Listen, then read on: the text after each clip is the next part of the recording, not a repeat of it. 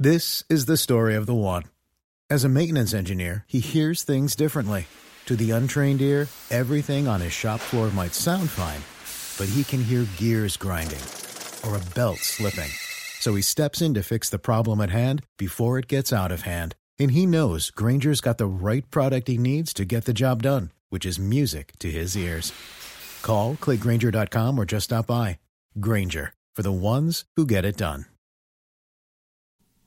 Hey all, welcome back to the Real Life Pharmacology Podcast. I am your host, Eric Christensen, and I thank you so much for listening today. Hopefully you can pick up some practice pearls and good medication education here. So today I'm going to cover Doxepin.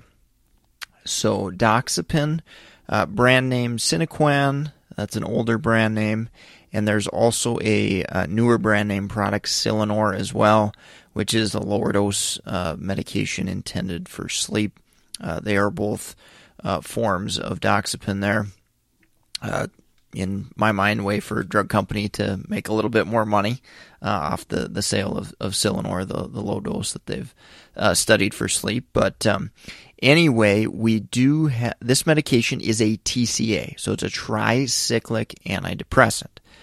So mechanistically, how this drug works, it's going to be like your amitriptylines, your nortriptylines, which you can go back and listen to those podcasts in the past.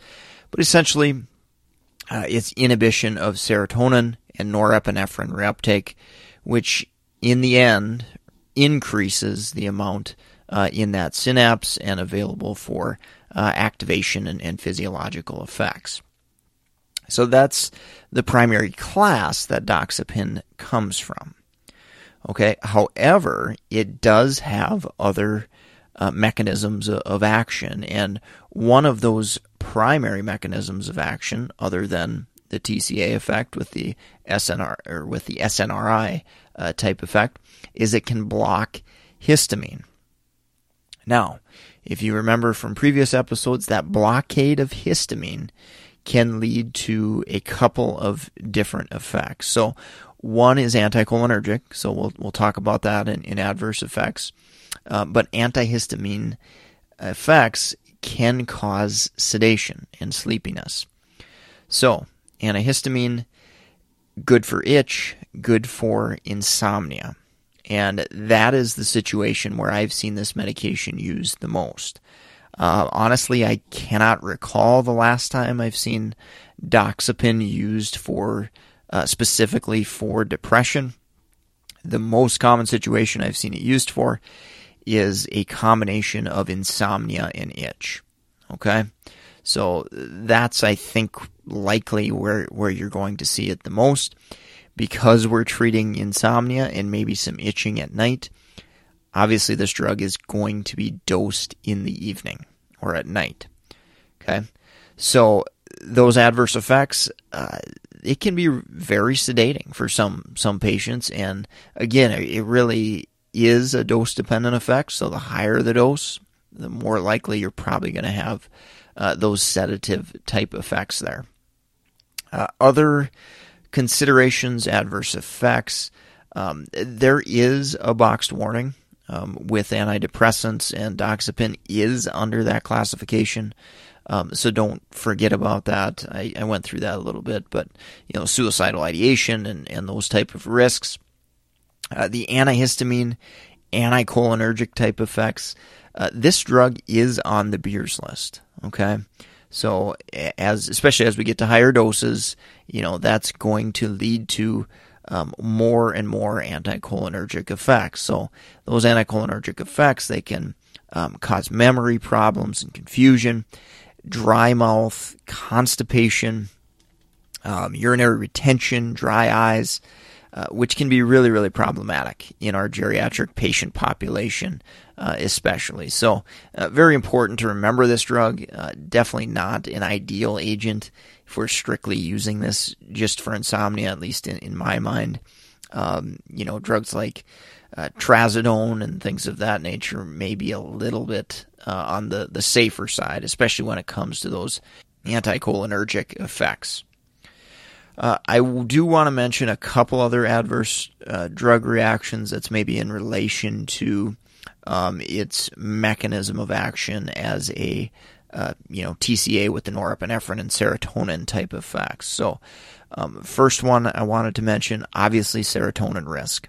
So if you've got a patient on serotonergic drugs, it could add to that effect and contribute to a serotonin syndrome type of situation. Again, extremely rare that serotonin syndrome ever occurs, but as we add on more and more drugs that could have that activity, it has to come into our risk calculation as far as if this is going to be a concern or not. One other one I did want to mention was SIADH. So, antidepressants in general, a lot of them that deal with, that have, I should say, SSRI activity, which doxepin does have that serotonin reuptake type activity. So it's important to remember that, and any potential patient that has hyponatremia, there is a potential that doxepin could increase that risk of contributing to that. Okay, let's take a quick break from our sponsor, MedEd101.com. If you're in the market for board certification study material, such as NAPLEX, BCPS, BCACP, BCGP, or BCMTMS, definitely go check out our study materials at meded101.com/store. We've also got general materials for clinicians in general. So if you're a PA, nurse practitioner, maybe a med student, physician, nurse, we've got materials there. Just recently released a drug interaction book. So go check that out. I cover easily the top 200 drugs in that book, and point out some of the most common interactions, and more importantly, some questions to help assess those interactions and identify how serious some of those drug interactions are. So definitely go check out all those resources, all the links, meded101.com/store. Okay, so let's finish up on drug interactions with doxepin. So the biggest one from a metabolism standpoint with doxepin, I think about CYP2D6. So doxepin is metabolized by CYP2D6. So if we have an inhibitor or an inducer, that can alter the concentrations of doxepin. Specifically, some of the most common inhibitors I see used, bupropion, paroxetine, fluoxetine. Those drugs can inhibit CYP2D6, which is going to lead to higher doxepin concentrations and that potential to run into some of those anticholinergic, antihistamine type adverse effects. Now, there are a few other drug interactions besides CYP2D6 that I want to mention. Serotonin syndrome, I kind of talked about that already. Additive effects with SSRIs, maybe a tramadol, all those type of medications that have serotonergic activity, doxepin could add to that. So something that, we keep an eye out for, and obviously recognize if patients are on higher doses of some of those serotonergic drugs, doxepin could increase that risk for serotonin syndrome. Anticholinergic additive effects. So I think of, some of your over-the-counter antihistamines, maybe a situation where a patient picks something up over the counter, maybe they start taking doxepin. They say, hey, this isn't, working really well, or I need it to work a little bit better.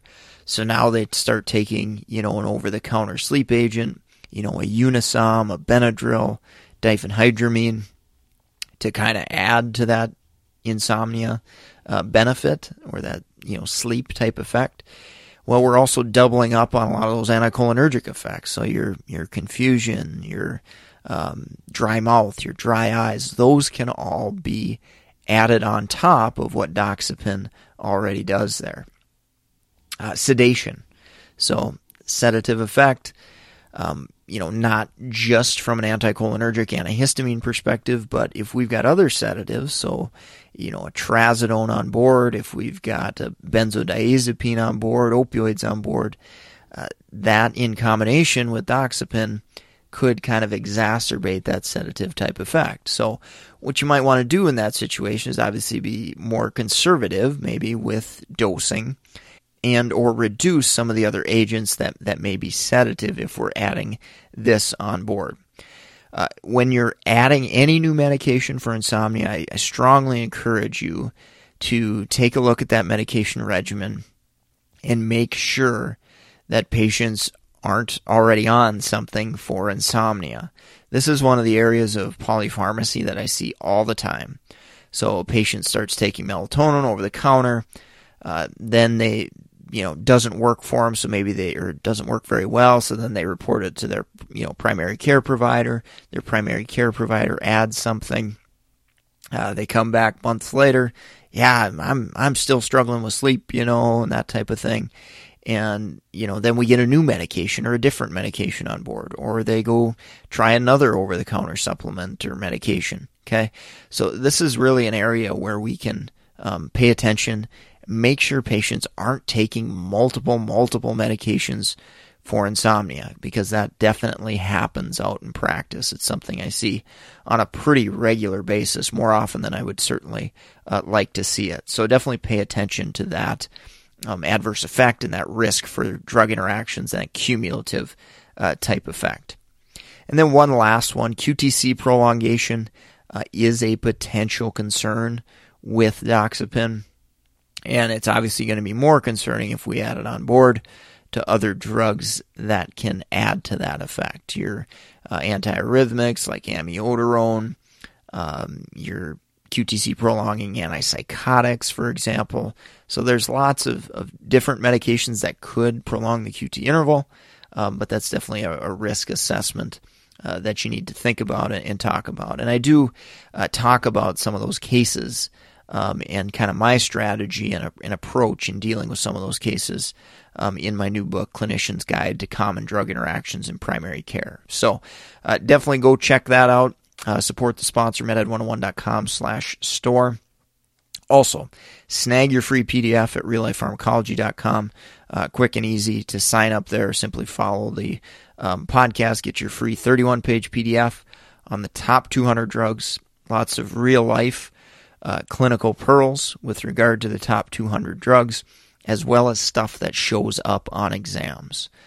Believe me, I've taken a lot of pharmacology exams throughout my career, and it's definitely stuff that you will be tested on at some point throughout your career if you have to do any certification, recertification, or if you're in school looking to pass some of those exams. So go snag that resource for free.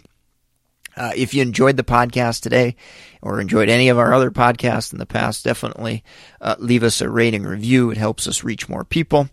If you've also enjoyed the podcast, share us. Send it out to your email listserv, your classmates, whoever you think could benefit from the podcast. We greatly appreciate that grassroots support, and it keeps me going and helping to try to reach new people and share medication education with some new healthcare professionals as well as maybe some older healthcare professionals. So I'm going to sign off for today. Track me down on reallifepharmacology.com, meded101.com. Hit the contact me button. You'll track me down. Social media platform, LinkedIn. It's probably the one I'm most active on. So if you want to go ahead and friend me on there or connect with me on there. Feel free to do that. So signing off for today. Thanks so much for listening. Take care and have a great rest of your day. This is the story of the one. As a maintenance engineer, he hears things differently. To the untrained ear, everything on his shop floor might sound fine, but he can hear gears grinding or a belt slipping. So he steps in to fix the problem at hand before it gets out of hand. And he knows Grainger's got the right product he needs to get the job done, which is music to his ears. Call, click Grainger.com, or just stop by. Grainger, for the ones who get it done.